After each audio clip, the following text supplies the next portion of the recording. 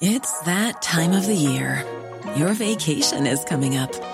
You can already hear the beach waves, feel the warm breeze, relax, and think about work. You really, really want it all to work out while you're away. Monday.com gives you and the team that peace of mind. When all work is on one platform and everyone's in sync, things just flow. Wherever you are, tap the banner to go to Monday.com. Many of us have those stubborn pounds that seem impossible to lose, no matter how good we eat or how hard we work out. My solution is PlushCare. PlushCare is a leading telehealth provider with doctors who are there for you day and night to partner with you in your weight loss journey. They can prescribe FDA-approved weight loss medications like Wegovy and Zepbound for those who qualify. Plus, they accept most insurance plans. To get started, visit plushcare.com/weightloss. That's plushcare.com/weightloss. LMFM Podcasts. With CNC Carpets, we bring the showroom to you. Or you can book a personal consultation at our fabulous new showroom in Moortown, Dromiskin. Call 087 660 40 237 or visit our website at cnccarpets.com to book an appointment. CNC Carpets, for all your carpet and wood flooring needs. Welcome to Late Lunch on this first day of September. Are you waiting for it? I'm sure you are. I do it on the first day of every month anyway. Here's my little saying for the month ahead. Listen to this. I love it. I cannot gauge my wealth by an inventory of what I have in the bank. The only valid gauge is an inventory of what I have in my heart. Carry it with you in your heart for the rest of the month. I do it each month. I love those little sayings for the month ahead. Welcome to the show. We've lots to chat over the next couple of hours. And I'm away, actually, on a walk on the wild side. Don't miss that after 2 on your late lunch. But we begin today with a man who is in business and in business since 1995. And he sent me an email the other day. And I asked Brian Lynch, who is MD of Lynch Salads, to pop in and have a chat with us on Late Lunch. And good to his word, he is with us today. Brian, welcome to the show. Thanks very much, Jerry, for having me. Thank you. Not at all. Thanks for joining me. I could just feel your frustration in the message you sent in to me. And it's all to do with, well, tell them, your electricity bill. Just give our listeners the lowdown on your bill and what's happened, how it's risen. Well, basically, going back 18 months ago, even 12 months ago, like, we were getting ESB bills there, and obviously for the business it's a lot different because we're running chillers and coolers all day, every day, 24/7. But, our ESB bills have jumped dramatically over the last 18 months. And, coming up the road, as I said, I listened to the news, and again, we're getting another 15% of an increase. And I'm only here kind of to I suppose, make people aware of, how the cost of living has gone up, but it's driven by the cost of energy that's passed on to businesses as well as household people as well. So they're all aware of it. Yes. So, basically, I'm in a position there now where I would love to invest into the likes of solar panels to reduce my ESB bills and stuff like that. But again, I'm at the stage now where I have to go and look for planning applications then to get all this done. But then on the news, then you're hearing that they want to reduce ESB and they want to reduce, all these green emissions and one thing and another. But then they want you to turn around and give them a fortune to turn around and go for an application, then for a planning application, then to put up solar panels. So it's kind of ridiculous. So that is the source of your frustration in terms of you want to mitigate against these rising bills. Just give me an example. Your bill for the last 27 days, you sent this to me on the email. It would have run an average of what, 3,500 previously? The previous one there, which I had in front of me there, was for 59 days, and the ESB bill came in at €3,700. Okay. And then I got a previous one and another one in there in July, and for the same, it wasn't actually the same day, it was 27 days, and the bill came in at €6,300. For less days, nearly a double jump in the cost of it. Yeah, no, I do think there is a small bit of a credit to come back off that, so it might just be 100% right, but I just went with what I had in front of me in the bills. Yeah. So obviously if we can turn around and put in solar panels to reduce it back to what we were currently doing 12 months ago, we would do that. But, obviously there's a 5 to 7 year investment payback on solar panels to get back to that. So you now want to put in solar panels so as you can get your bills back to a reasonable level. You'll still have bills to pay, of course, but you'll be generating energy for yourself on your own premises. And I take it's on the roof of the of the building you have there in RD. Yeah, 100%. What's your frustration? Your frustration is that you have to go for planning for these. Yeah. And you have to wait. You have to pay for that. Yeah. You have to wait the statutory period of time for that to go through.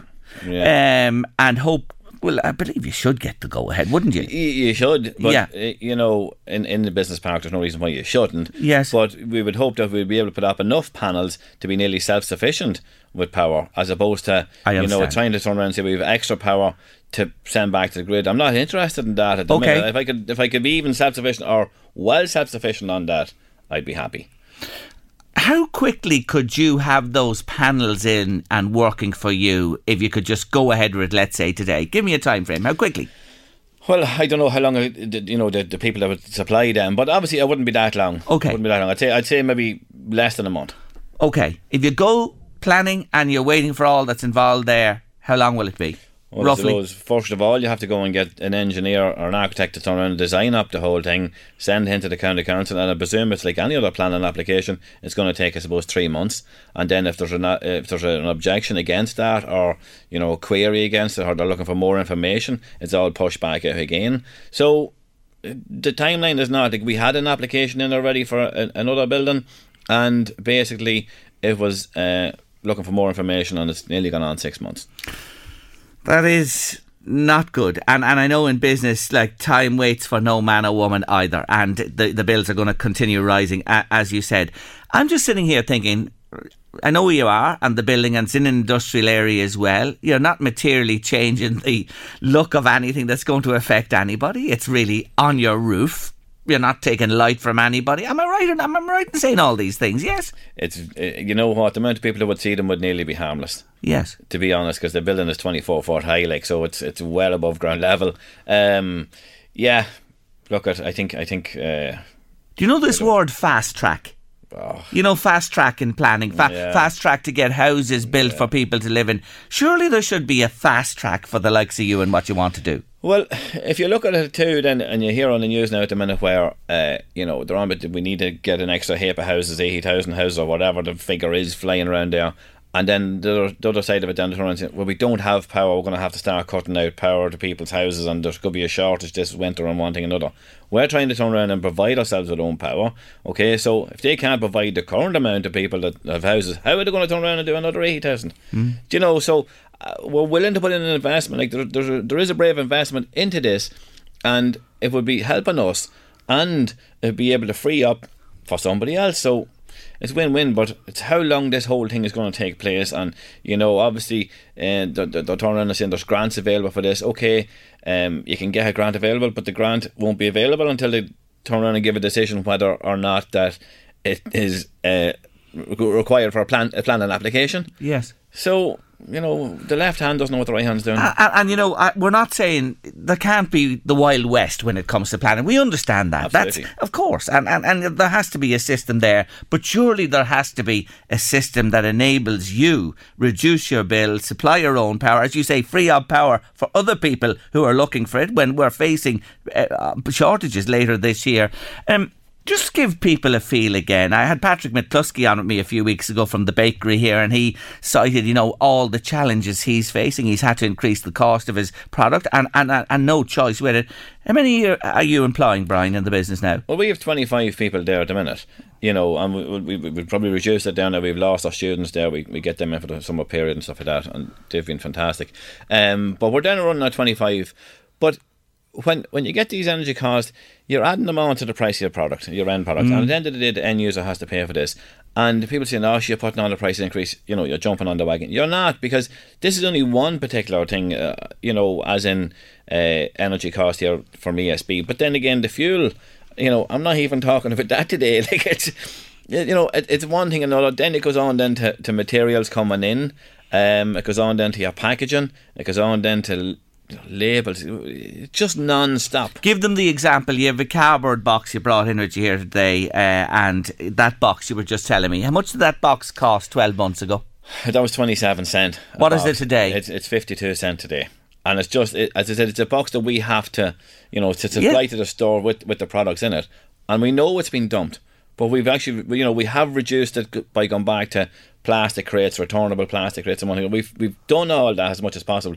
But there comes a stage when you just can't, because you have to leave stock and backup fridges and stores and whatnot. Yes. You have to leave the cardboard boxes. But again, it's another additional cost. And they're wondering, well, why is cardboard so dear? Because obviously trees were scarce and timber was scarce, and it just drives the price crazy. Besides your ESB, which Electric Ireland announced a 26.7 increase in the last hour, and 37.5% increase in gas. You use a lot of gas too. Well, we wouldn't use a lot of gas, but we do use gas. Yes, obviously for cooking, the plastic cookers and stuff like that. But we do. But every additional thing now at the minute is increase. And you don't like putting on the price increase to the end user, and unfortunately, if it doesn't happen, well, then we're wasting our time. You're out of business. Yeah, effectively, yeah. Do you know what I mean? How far can you be? How far can you push on this, or you be pushed, or can you push the price point up to customers? You know what I'm talking about? All that push that's happening all around. Does there come a point where you look at it and say, we can't do this anymore? We can't, because obviously you're competing against big, massive companies that are trying to feed the multiples, and the multiples can turn around and take hits on certain ranges. Obviously, during the summer, some crowds there do special offers on salads, which is our game, obviously, and they're giving them away at a price point, and we're saying, how can they do that? Because they still have the same all overheads as us, and we know we've as strong a buying power as anybody else, but they're still turning around and giving away. But it's the multiple that's so going to happen. Obviously, they have to gain on something else. I don't know. I was just thinking about 1995, you began. Do you remember the early days? What did you start off with? Just the two products. Yeah, the coleslaw and the potato salad, yeah. That was it? Yeah, that was it, yeah. And they're still as popular as ever? Ah, thank God, yeah. They are. And obviously, we cover nationwide on a range of mayonnaise, but we do local, and when I say local, we kind of cover the Leinster over to the Midlands, on the salads, and people have been very, very supportive for local companies. And as I said, there's an awful lot in the same boat as me, and I'm not here to turn around and try and change the world here, but I'm just trying to let people be aware of that the additional cost that's been added on to the businesses, unfortunately, is being pushed back to the end user, or the consumer at the end of the day. And they're saying, well, why is it so expensive? But when you're getting in bills on daily, you're looking at your overhead coming in, the cost every day, price increase. Vegetables go up and down like yo-yo. So you're just constantly, and people are wondering, well, why, is it's so expensive. And these are the likes that's been driven by energy and just fuel. Look at those energy increases there. The cardboard, and that's one small part of what you rely on. 100% increase in that in 12 months alone, and what you're using there. But looking at your range, the salads, the sauces, the sandwich fillers, the salad bar and the bulk stuff you do, you've really grown this business. It's a great credit to you over time, and employing 25 people and seasonal employees as well is a huge thing in any community. It's really, really massive. Since 95, right? You've come through many crises, including the recent COVID, the Celtic Tiger crash, fluctuations in the economy. I ask you this again. Is this the greatest challenge you face? Well, I suppose, where do you start? The first one that nobody probably knew about was the recession. Okay, so that was your challenge first and foremost. Secondly, then you kind of got back on track, and you tightened up your ship. Basically, then next thing you're into a pandemic. Okay, no one knew what was going to happen there. We thought it'd be over in a couple of months. Luckily we were able to keep going during it, because we were feeding the supermarkets, and the game we were in was very good. Then after that, then what happened was a lot of people then turned around and says now there's a shortage of stuff because a lot of the factories now couldn't actually produce because they had people off on it. So then they blamed that. Then all of a sudden, then the war in Ukraine started. Well, the factories were back normal. Then all of a sudden, and next thing, all of a sudden, then there was the war in Ukraine. And for some reason, everything seemed to come true in Ukraine, And then all of a sudden, then you have that going back. And now at the minute, what I think everybody has is staff problems. Like, we've had to reduce making some of the salads because there'll be some days there we just wouldn't have enough staff to produce some of the salads. So it's across the board in every business, not just ours, which is a big problem. Don't know why. Isn't that interesting? Because we hear about the hospitality, but not you guys really as such. But it's a challenge, you're saying, all over. Absolutely. You're facing that as well. Absolutely. So every day is a constant battle the whole time to try and keep, on top of things. And it does come to a stage where you just say, where is this going to stop? I can't keep going on. Something has to be done. And what is the solution? What is the solution to this? Do you turn to government and look for subvention? Do you look for caps on energy rises? What? Well, I don't know. The government is turning and saying, okay, look, we'll go electric and we'll go this, good, whatever the case may be. But that's all well and good. But for electric, for argument's sake, for us, a simple thing, like if we wanted to go to an electric van, okay, we couldn't distribute our products in an electric van because the battery in the van is not fit to run the refrigerator in the van at the same time. That's not going to happen. Do you know what I mean? So, go round and turn off every light in every empty building in the country every night of the week and then turn around and put that power out. Do something like that. Do something that's useful as opposed to turn around and lighting up a motorway there at 3 o'clock in the morning when there wouldn't be 3 cars in it. Do something that's going to be a bit more effective. I think is the way to go rather than, turn around saying that, here we'll put up the price and it's scarce. I haven't seen IB not getting it yet. I have a seat for you in Leinster House. No. On the government benches. No. I'm not. Thinking like this is needed. But look at, you just mentioned things there. See, my producer Louise is listening carefully to you there as well, and you really hit a bell there. Look at all the lights that are on all the offices across the country. The motorway lights that are not necessary. What you mentioned about, it's all right going electric, but you can't. You cannot do that. I don't speak from a lorry transport point of view, but them lorries couldn't drive electric pulling 40-foot trailer behind it. Not at all. You have to be, alternatives, and I am all for alternatives and going that. I absolutely, and I want to do it. We've put in a full LED lighting in all our building there with all sensor lights, so they're not on to hold them to come on and off. Then to hold them now, obviously, on the outside of the building at night. Yes, I'm not going to say we don't. We do have our lights on, obviously, from the camera system and one thing and another. But inside, if the room is not being used, there's no lighting on it. It's all through sensors, and we had a big investment putting in for the sensor lights. But I think we should do more of that. Do you know what I mean? Rather than turn around and thinking, well, sure. Practical steps that are easy to do. Simple stuff. And save. If we got the simple stuff right, yes, the hard stuff will look after itself. Do you know what I mean? I just think we need to go back to simplicity, I think.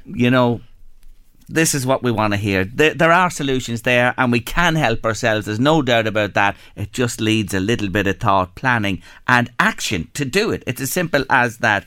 I wish you well with the panels, the solar panels. I hope that somebody listens to this today and picks up on it and that we get a fast track or whatever. Congratulations since 1995, the way you've grown that business and what you do today. You're wonderful. You should really be proud of what you've achieved. Thanks for dropping into us on Late Lunch today. Thanks, Brian. Thank you. I'm in the townland of Rathkenny in County Meath with photographer Richard Timmins, and he's not just a photographer. He's a man who loves wildlife and works to preserve wildlife as well, bird life and every type of life. And he's brought me here to a beautiful sanctuary that he's developed. Richard, this is amazing. Yeah, it's about 24 or 5 years ago since we started here. And all the trees you see here, I would have brought them home with the boot of the car and planted them. God, it's amazing walking in there for a start. The horse chestnuts there, the ash. You've lots of lovely sloes and they're bedecked with sloe berries this year. I'm thinking of the gin, Richard. Yeah, you can have it all for yourself, Sherry.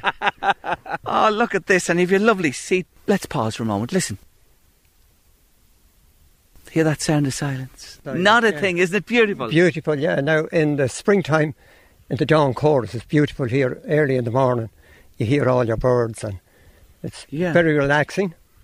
When you talk about this, and look at you allow lots of it go wild with the nettles and the lovely thistles and everything like that. All this working to attract, especially the thistles and the seeds and the seeded shrubs and plants, to attract the birds. Absolutely, yeah, and that's for the insects.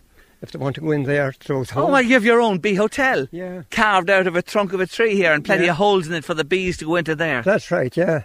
And that's for the solitary bees up there. On the top. A little house for them and all. Little house for them up there. You think of everything. There's no doubt about it. And as we walk through here, this woodland setting, I'd say there's very few people visit here, is there? Oh, very few, yeah. Thanks for the invite today. I'm really privileged. Quite welcome, Jerry. Now, we've oak trees here, different types of oak now. Down in there, I think they call that one a swamp oak.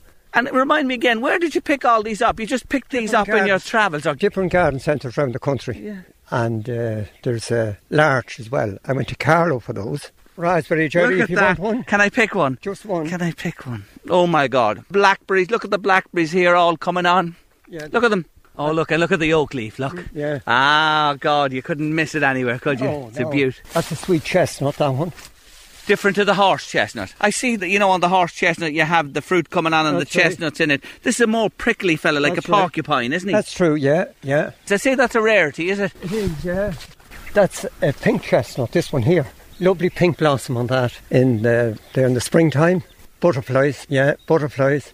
They're everywhere. Yeah, well, this year I had a butterfly here that I haven't seen never seen him before, and he was called a comet. You think you got to pinch it and cut bits out of his wings.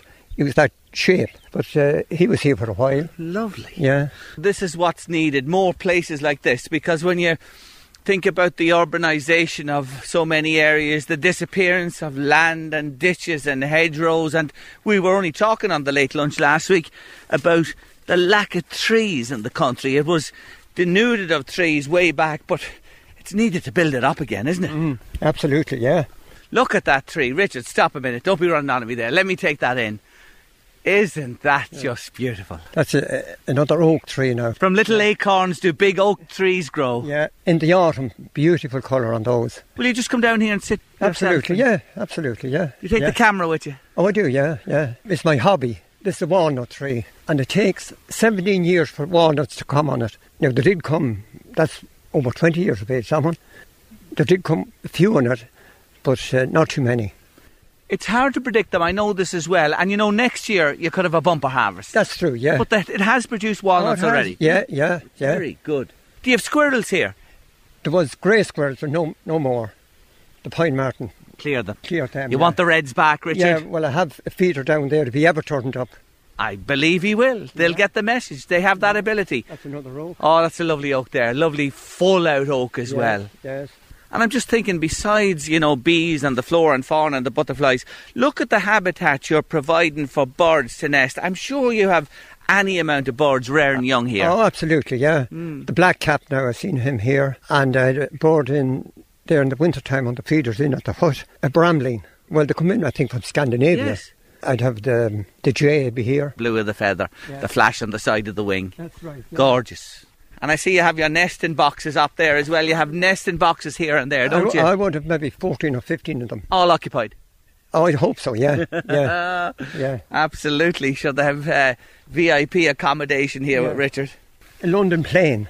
Oh, these are the trees that they took down in O'Connell Street. Was it? I don't know. They cut them down. They were there years and years. Oh. A London plane. Yeah, they're supposed to soak up pollution. Yeah, that's why they were in O'Connell Street and the bloody will cut them down. There you Typical go. council. There you have it here. London plane. Lovely, lovely tree. A weeping willow. Oh, look at it. It's majestic. Yes, isn't it? The way it hangs down. Beautiful. This man has every species under the sun here. Rathkenny on our doorsteps here in the northeast, but a very private and beautiful, quiet place. As the wind, you can hear the wind there as it just rustles through the leaves. Hear it. The poplars, even if there was no breeze, you'd still hear the leaves rattling.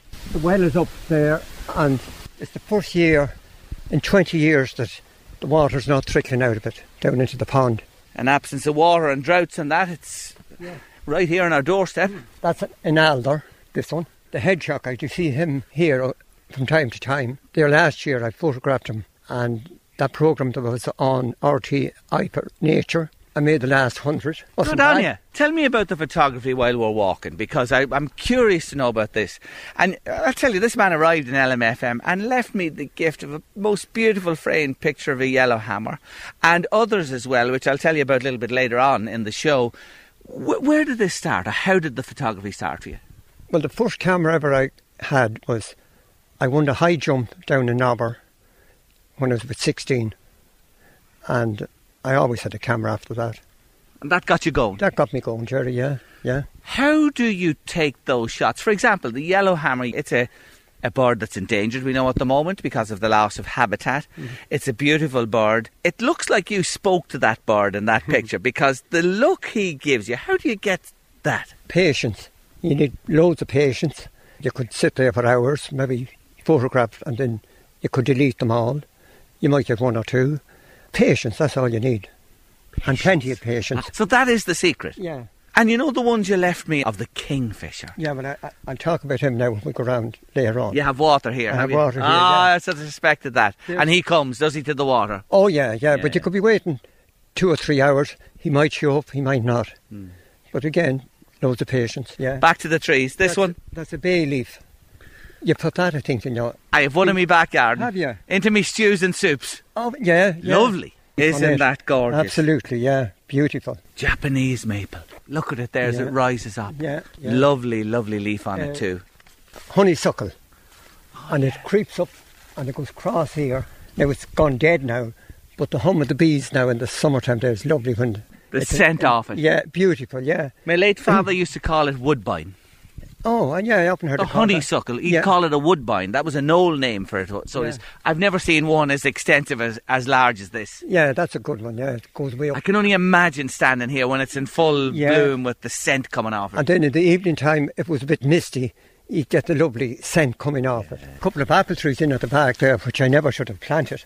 It's like people planting trees in their back garden, you know, and they don't believe how high they'll grow and how wide they'll grow and take up so much space. Yeah. The shade of the trees and the coolness is beautiful, isn't it? Oh, absolutely, yeah.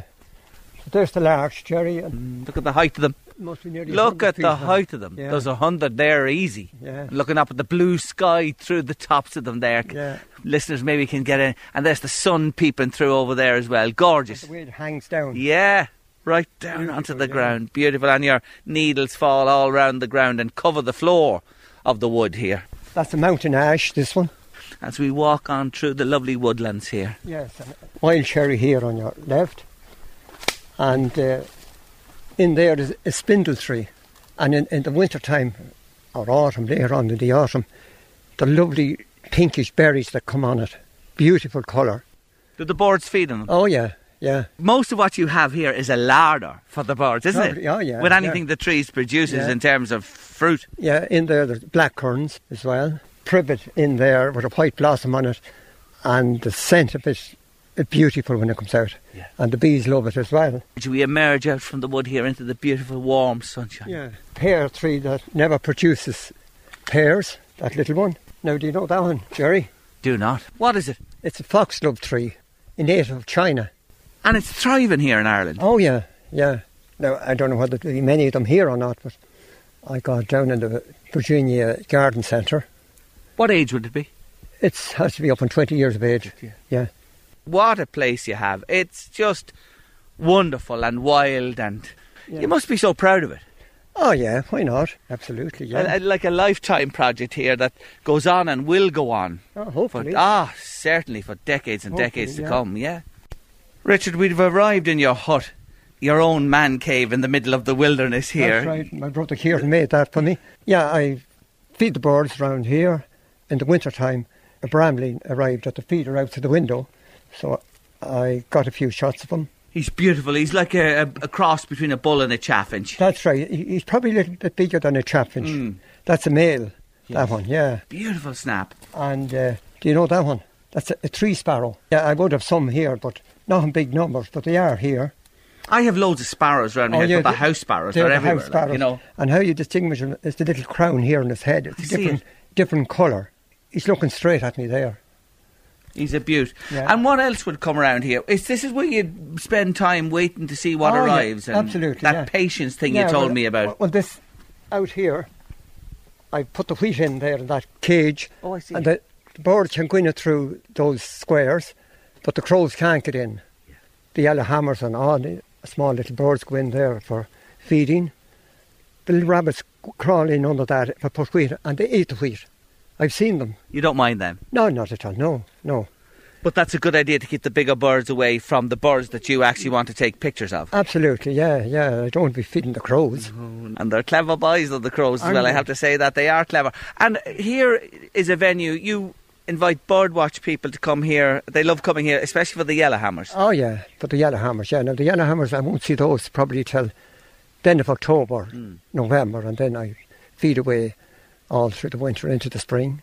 The peanuts then for all the feeders there, I go through probably 3 or 4 25 kilo bags of them, and all the other fat balls and all that stuff.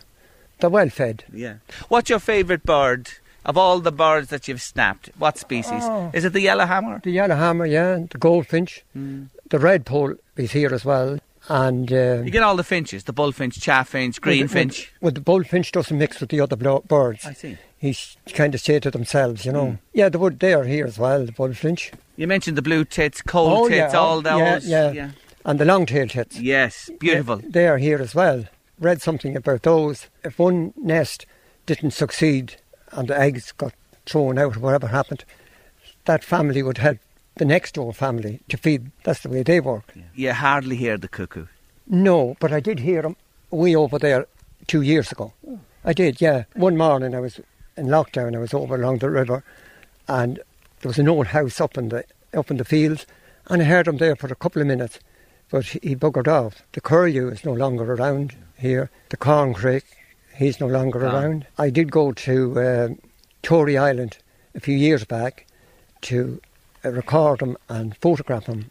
I stayed over and I done that and got my photograph of him. Good on you. Yeah. So you travel as well to take pictures besides your own place here? Absolutely, yeah. There's always something to photograph. Always. And different birds, different seasons, different times of the year. It's fascinating. Oh, it is, of course, yeah. Great hobby. Great hobby, Jerry, yeah. Great hobby. Richard, we're at the pond. Now come back to the kingfisher. He comes here, but you'd have to be waiting now for 2 or 3 hours before he'd show up. And for that again, he mightn't even show up, but I don't mind waiting. See him lighting on the props that I put out there. He'd go off again, and he could be here early in the morning time. The heron, he's here as well. But there was a mallard duck, and she hatched out 17 little baby ducks. And she reared every one of them. There's still 8 of them fully grown, still here. I feed them up in that corner. Do you see the wheat? I see it. In the water. There'll probably come more ducks in there in the evening time or at night time.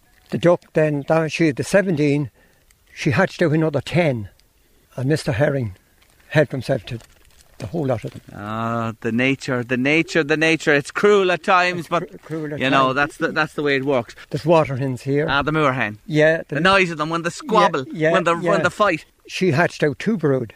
The first brood helps to feed the second brood, because I photographed them watching them there. But this gives you another aspect, and water birds that come to you.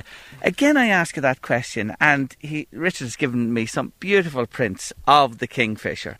You must have the patience of Job to sit there waiting for them shots. Well, I don't mind waiting. I sit in, there's your hide, look at it. My hide there, yeah, just sit in there. Sometimes I might doze off asleep, but I'd waken up again and look out to see if there's anything to photograph.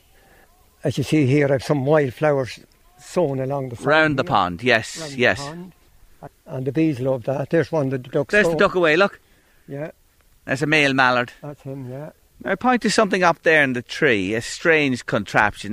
What's that to do with there? It's not birds. No, that's not for birds. That's for the red squirrel if he ever decided to turn up here. That's there from a house? Oh, yeah. He can lift it open with his head and get the feed there that's for him.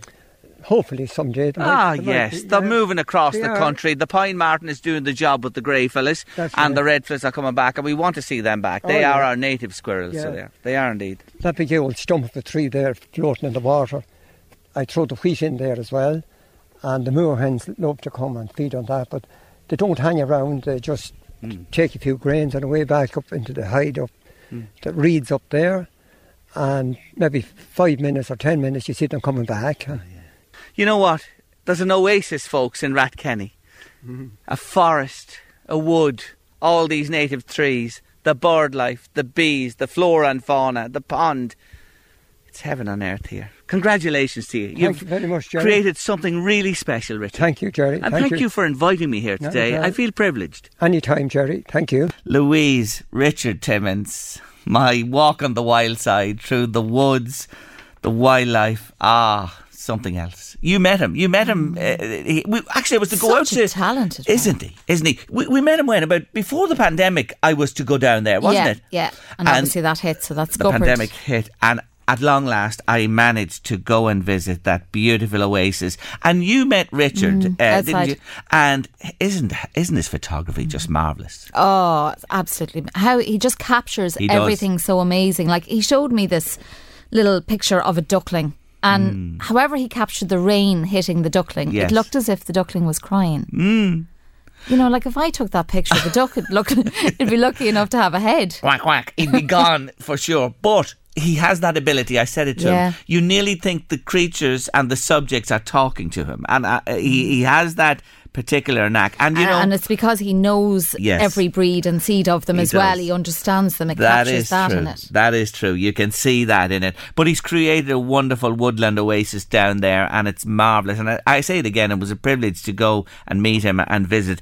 Anyway, he's Great given place us for meditation and healing, I'd say. Yes, the quietness of it. It's quiet, and it is always quiet. And anyone who gets there is lucky, really, to experience it. Anyway, Richard has given us, and you've seen it, and it's all across our social media, a beautiful framed print of a photograph he took of beautiful Lochgowna, and we want to give this to somebody in Late Lunch Land today.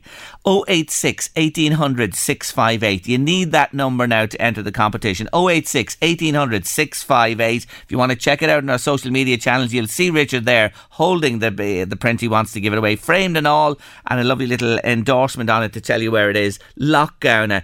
It's easy. I want to give it to somebody. In which Irish county is Lochgowna? That's the question today. In which Irish county is Lochgowna? For the beautiful print from Richard Timmins. And check out his website as well. You can see all his beautiful pictures there. He is a talent indeed. So get entering now. 086 1800 658. In which Irish county is Lochgowna, by WhatsApp or text, and we will give that to somebody. And you can hang it wherever you like in your home, and it'll bring beauty to a wall in your house. That is for sure. The first day of September, Louise. I know. We're heading into autumn in earnest. 3 months to go to Christmas. That's all. Maggie Maguire's on high dough already. She's on high dough since Stephen's Day last year. I heard her singing Christmas carols up there earlier. Was she? Already? I almost joined in. You see, Maggie is the biggest fan of Christmas you'd ever meet, and as soon as it's over from Stephen's Day, she's counting the days to the next Christmas day. Really, she is. But anyway, it's something. She's our little elf. She is just great, and you know something, it's a celebration, an important one at a time of the year when light is short and the weather can be miserable, etc., and we might be relying on candles. Who knows at that stage? Hopefully that won't come to that. Please God it won't, and that we can over this winter by some means. Anyway, we need the wind to blow. If the wind blows, Ireland's elected, because the rotors will turn on the windmills everywhere, and we'll have loads of power. If it's a calm winter, Louise, the candles and the flash. Do you remember the torches when the ESB would strike in the winter time? The candles, the torches. She'd always have the candles on standby. The ESB used to go and strike winter time every year. Right, and every year. Most years. Look, they can't strike now. They're prohibited. Yeah. They're an essential service, but you'd have to have the stock of candles. And where's the flashlight? Have you got the flashlight? And the World Cup on in November, December. One of the lads was saying the Wednesday Club. That's all right, Jerry. If we have power to run the televisions and the World Cup on. It was a thought, wasn't it? A really pertinent thought, I have to say. Anyway, fingers crossed. Leave you all in suspense if it goes off. We'll cope. We'll cope as long as it's a bottle. We'll be okay, even if the draft isn't working out. Should be. I am delighted to say hello to my next guest on Late Lunch, and in person in studio. He's been here in the past, and he is a talent. I'll tell you this, he really is, because he can write the most, and he does write the most beautiful poetry. And he's back for a specific reason with me today. It has been too long, Des Parkinson. Welcome back. Thank you very much, Jerry, for giving me this opportunity. Not at all. And we're going to get to what you're here for in a moment. But can I ask, there's been a lot of water under the bridge, namely a thing called COVID and more besides, since you last sat in that chair. For a man who writes and the words come to and the beautiful poetry, did you do much during the lockdown of that? No, I wasn't inspired at all, maybe because I didn't get out enough, and even to go to the pub and whatever. I found I was actually very lazy, Jerry, and watching television and sleeping too much, and not quite believing that everything was as bad as the doctors said. I thought they overdid it. I remember there was one thing on RTE which I thought was silly. This woman rang up, and I won't say the presenter, but she rang up and said, "We're small farmers, and myself and my husband, and we have a small bit of land, and we're wondering if could we walk down to the end of the field?" And the answer, well, no, that wouldn't be cocooning. And I said, oh my God. What has it come to? It's your own field and you're not meeting anyone else. Yes. It just shows you, though, the way it got into the mentality of a lot of people. There was a fear, and there's no doubt about that, and that's what people felt. So your muse didn't come to you really? No, not as really. Such. Yeah. I wrote a few, but not as much as you would think. Yeah. Well, you need social meetings and social interaction, don't you? You do. You are so right. And I felt that, may I say myself as well. I missed people. Yes, of course you do. And you get into an old rut and I know what you're talking about, and for you, I can see where you're coming from, of course. But listen, that's all history at this stage, because something new and exciting is happening on the east coast of Meath. Yeah. Let our listeners know, please. Yeah. Okay, well, Harry Toy and myself have founded a writers and poets group, which we call the Meath Coast Writers Guild. And we meet on the first and third Mondays of each month from 7 to 9 in Laytown, in the really beautiful lounge, family-run, friendly pub, the Coast Tavern. I know it. And they very kindly let us hold our meetings. We've had 3 meetings so far, and Harry is an IT specialist, and he's an author in his own right, as you know. Indeed. His book, The Veil of Deception, is a great read. Yes. Our next meeting is on Monday, the 5th of September, this Monday coming up. And we expect maybe 12 or 15 people to turn up. Lovely. Which would be nice. Yes. Everybody is welcome. Everybody gets a turn. The mic is passed around. And whether it's an extract from your book or a poem or just a funny story, whatever you want. the floor is yours. Take the stage. The floor is yours, yeah. Simple as that. And it is open. While you're here today, the Meath Coast Writers Guild are looking for people, and all comers welcome. Yeah, all comers are welcome, yeah. You can find us on Meetup or Facebook. Okay. The Meath Coast Writers Guild.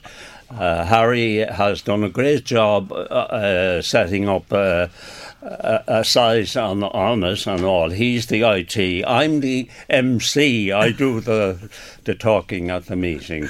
And we have a microphone and a loudspeaker, which helps everybody to be hear. heard. And that is an important and generally part a Monday night is not crowded in the... in the place where you meet there in the Coast Tavern is right. So first and third Mondays, and the next one is this coming Monday, the 5th of September, 7 to 9, and an invitation is extended to all today. Now, you are a man of poetry, of talent, as I've said in the past, and your collection, which I highlighted on this show, were just marvellous. Have you anything you might read for us today, please? I have, Jerry. One thing that prompted this poem, inspired this poem. Families are suffering all over the place, and we hear it, and there's mental health, there's physical health. Mental health is a big problem of all sorts, and from autism to over anxiety in young people. I don't know what's causing this over-anxiety. Perhaps it's too much knowledge. When we were growing up, we didn't know as much. But then, of course, there are mental problems. And it's the mothers that have to deal with this primarily. So I have here an ode to mother and daughter, which I'd like to read. Please, an ode to mother and daughter, by the man himself, Des Parkinson. And you have the floor late lunch today. Away you go. Thank you. Mother, you are a matador, the bull as yet unseen.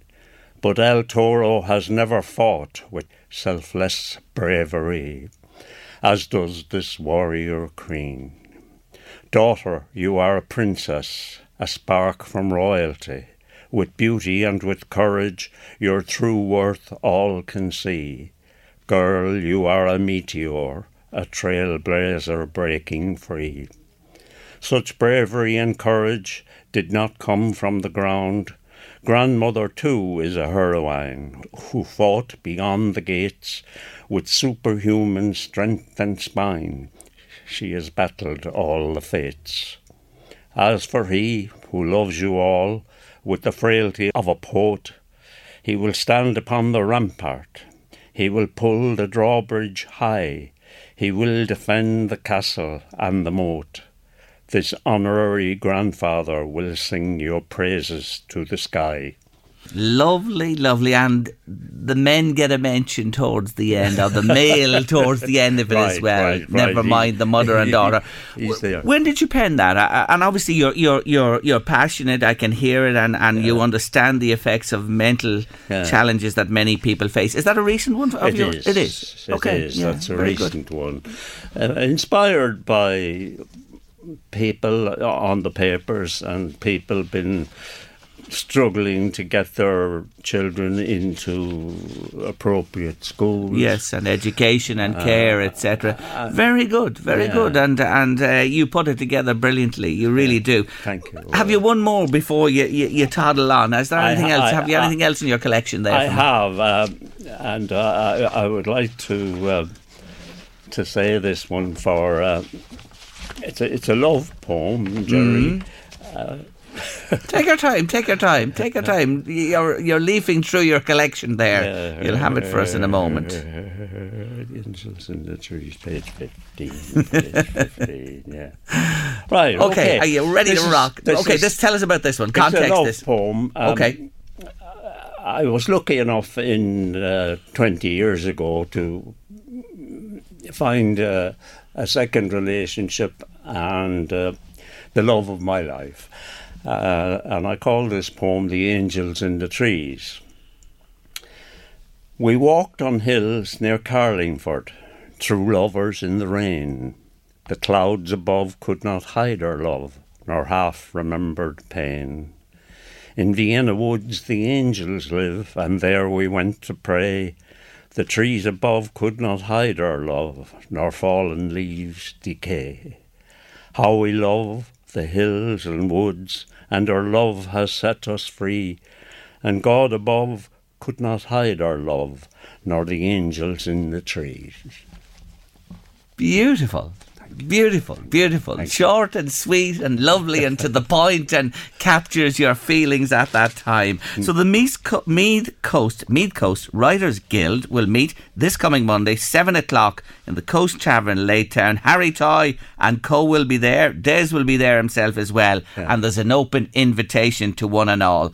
And believe you me, whether you've started this writing or poetry, or your experience at it, or whatever, if you've written a book, as Des says, you'll be so welcome. Everybody welcome. It's lovely to see you. Thanks for dropping in. Thank you for giving me this opportunity. Not at all. You're welcome, Des. Thanks. Now, I just got a message, Louise, in here to say, hi, dear sister. I just got back from Ireland, and Alice told me you've changed your number and haven't been in touch for a long time. So how are you doing? Would you please add me to your WhatsApp?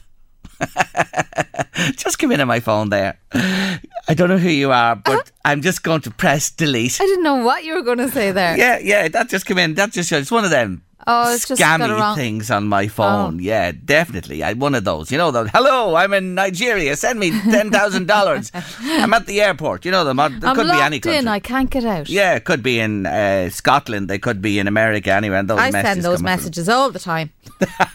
Is that you? Nobody ever gets back to me. Is that you sending me those messages? Now I know what it is. Anyway, Louise, Flint wouldn't even send me a fiver. I had a dream, Louise. I had a dream. Was I in it? Not this time. Then definitely wasn't a nightmare. So not this time. Not this time. Louise, you won't believe this. I woke up. I don't know what time it was, and it's as clear as this. Do you know the rocket that they're waiting to launch in America? Yeah. The next mission, and then they're going to send people to the moon. I was on that rocket. And it took off into... I'm not surprised. And it took off into outer space. This is no joke. And when I was out there, I realised, I think the oven's on in the house. So I had to return to Earth in the rocket. Head to the house, and I'd switched it off anyway in the name of St. Christopher, and then I went back to take off on the second mission, and the immersion was on, and I thought, no, I'm sitting on 10,000 gallons of rocket fuel and I could be blown to bits, and I ran away from the space centre in Cape Canaveral. That Heineken. I was going to say, where were you last night? I forgot the wedding stick. That Heineken. That Heineken is rocket fuel. It's rocket fuel. I love it. It must be because imagine. Do you ever have weird things like that? Yeah, all the time. When I'm awake. Oh, well, we know that, but when you're sleeping, do you ever like a weird dream? Obviously the rocket story, I'd mention it here in the show, and it's in your mind some way, but how it ties in with that other stuff. I'm wondering why the oven was in your head. I don't. Oh well, I had the oven on yesterday evening doing roast chicken. All right. So that was probably there as well. You know what I mean? So it all came together over a few pints. It's crazy you actually remembered it. Yeah, there you go. I never remember my dreams. Yeah, I remember. Woke up, remembered where I was. Me on the rocket heading out into space. There you go. Rocket fuel is right. Rocket Man, we should be playing it from Elton John. At this time, on Late Lunch, I do this every day. The Late Lunch Artist of the Week. Artist of the Week. Barry Manilow is my Artist of the Week this week, and on a personal note, Manilow married his school sweetheart, Susan Dexler, in 1964, but the marriage only lasted a year. A couple of years later, she actually had the marriage annulled, and he's always said subsequently that she was the perfect wife, but he had to choose between Susan and his musical career, and what won? Well, the music certainly did. He also claimed his own immaturity was to blame for the breakup too. Now, his sexual orientation was always in question, and despite the fact he began a relationship with his manager Gary Keefe in 1978, he categorically maintained his sexuality had nothing either to do with his split from Susan back in the 60s. Manilow and Keefe married in 2014 after same-sex marriage was legalised in his state in America, Florida I think it was. Manilow never wanted, however, his personal life to be made public, especially his being gay, as he feared it would disappoint his largely female following. Well, my Manilow song today was written by the one and only Bruce Johnson in 1975. Barry Manilow's version reached number 1 in the USA in 76 and won a Grammy Award for Song of the Year. Here it is, and boy, didn't the man write and record some great songs. I write the songs that make the whole world sing. I write the songs of love and special things.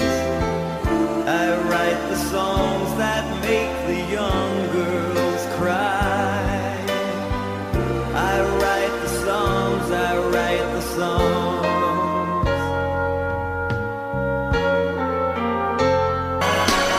Barry Manilow, my Artist of the Week on your Late Lunch this week. Did you know that song was also recorded by a Mr. David Cassidy in 1975, and it reached number 11 in the UK charts, but was a massive hit for Manilow in the States. There you are. There's a fella I haven't featured, David Cassidy. Any David Cassidy fans out there still? Oh, be the God, was he? I'm trying to think of was he the Ed Sheeran of the day back then? No, Louise, it's not Ed Sheeran. Who am I looking to think about? Somebody that the girls swooned over. They just wanted a piece of him. He was nearly torn to bits at times by the groupies. Yes, Mr. David Cassidy. I must take a look at him. I'm sure there's a Cassidy fan or two hanging around out there still. Anyway, our final break of the day, Harry Styles. Yeah, he's the Harry Styles. Thank you, Louise, for telling me that. He's the Harry Styles of back then. Anyway, final break on this Thursday afternoon, and what a lucky escape had Alan Law's wife, and he's going to tell us about it next. My next guest is best known as an independent councillor in County Meath. He's a Trojan community worker, and he's been my guest in the past on Late Lunch, and I tell you this, he's a relieved man today. Alan Laws, hello. Good afternoon, Jerry. How are you doing? I'm doing well, and I'm grateful to be talking to you today with what happened in your home in the early hours, was it, of Monday morning? Tell us what happened, Alan, please. Well, basically, I work nights in Kappa Hospital, Jerry, so I was off in work, and about 3:30 in the morning, I received a phone call from a neighbour, and he told me that my wife was injured, but she was outside the house, and the house was on fire. So what unfolded afterwards, I talked to my wife afterwards. Luckily for us, Jerry, I have a daughter living in Auckland in New Zealand, and we hadn't seen her in 3 years. And the week previous, my daughter had come home on holidays, and my 5-bedroom house was packed with my own children, with my grandchildren, and you know, we were really celebrating the fact that my daughter had come home. We have a new grandson, Jack, and we were all having a great time. And the thought of my house being full up to the brim like that the week previous was really frightening. It was only my wife in the house on this occasion on Monday night. It was 3:30 in the morning. She was overcome with smoke in the bedroom. She woke up coughing in to a smoke-filled bedroom. And straight away, Jerry, she jumped out of bed, and basically we would have 2 dogs and 2 cats down in the kitchen. She knew there was a fire. But when she opened the door, she didn't know the extent of the fire until she opened the bedroom door, and she was faced with a ball of flame and black thick smoke. So basically, in fairness to herself and in fairness to her quick thinking, she basically didn't hesitate whatsoever, Jerry. She closed the door, and basically straight away she jumped out the bedroom window onto the driveway below and broke her 2 feet. But when I think of what could have happened, Jerry, I am actually relieved. Now, the inside of my house is destroyed, but that doesn't matter. My home is not a home without my wife. I'm just all relieved. Myself and my 4 daughters, Elaine, April, Natalie and Amy, are very proud of my wife and the way she reacted. Only because she reacted so quickly, we wouldn't have her here with us today.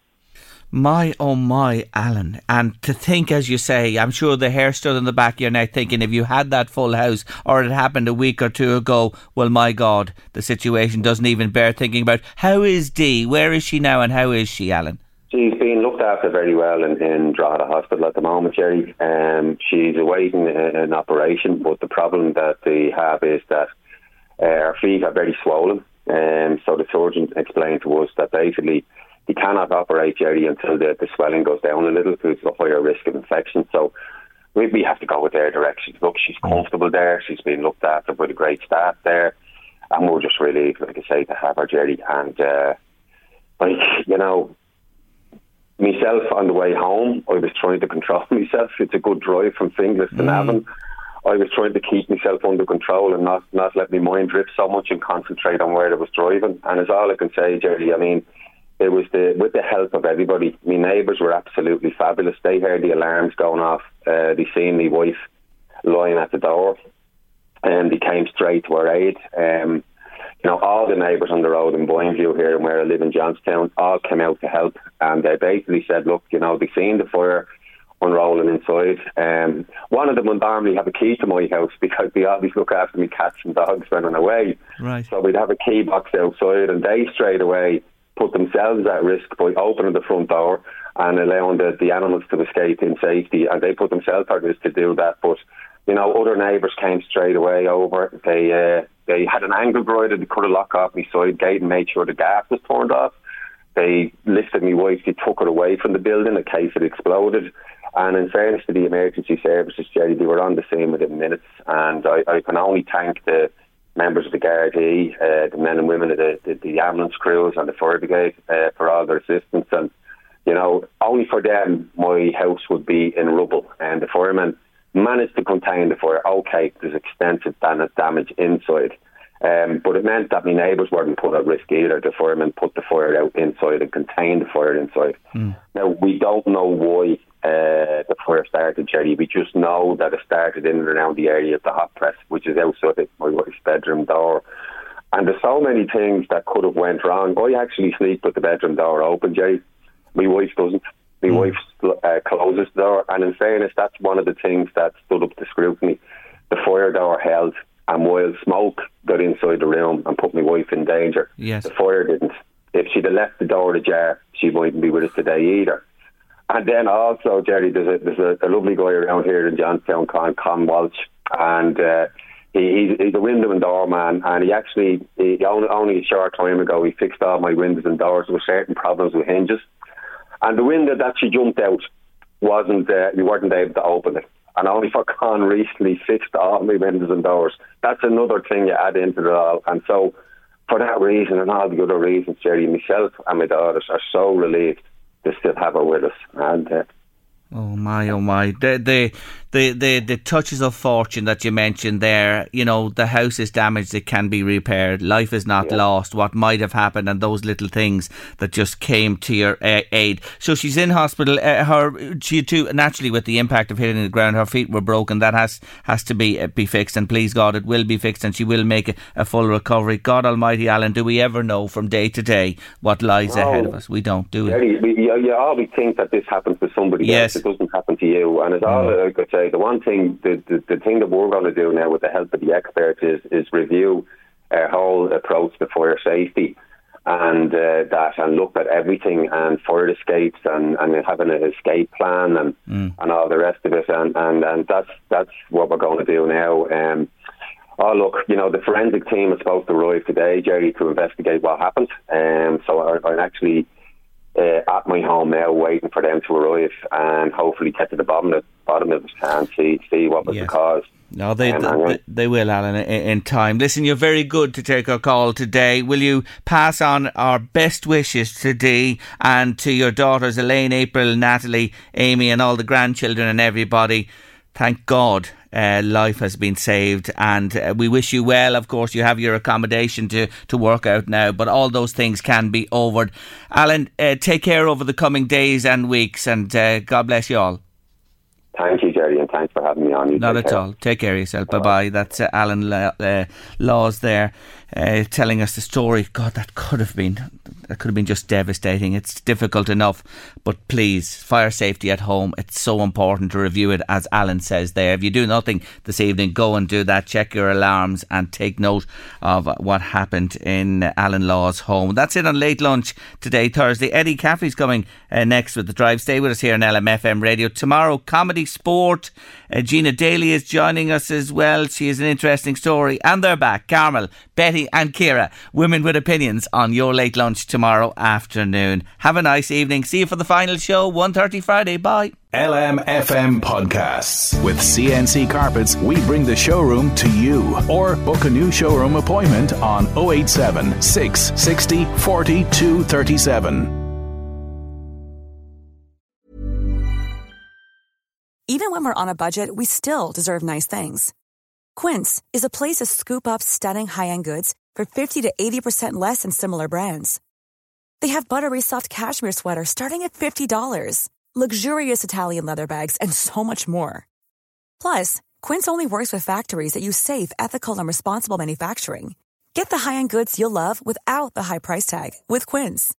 Go to quince.com/style for free shipping and 365-day returns.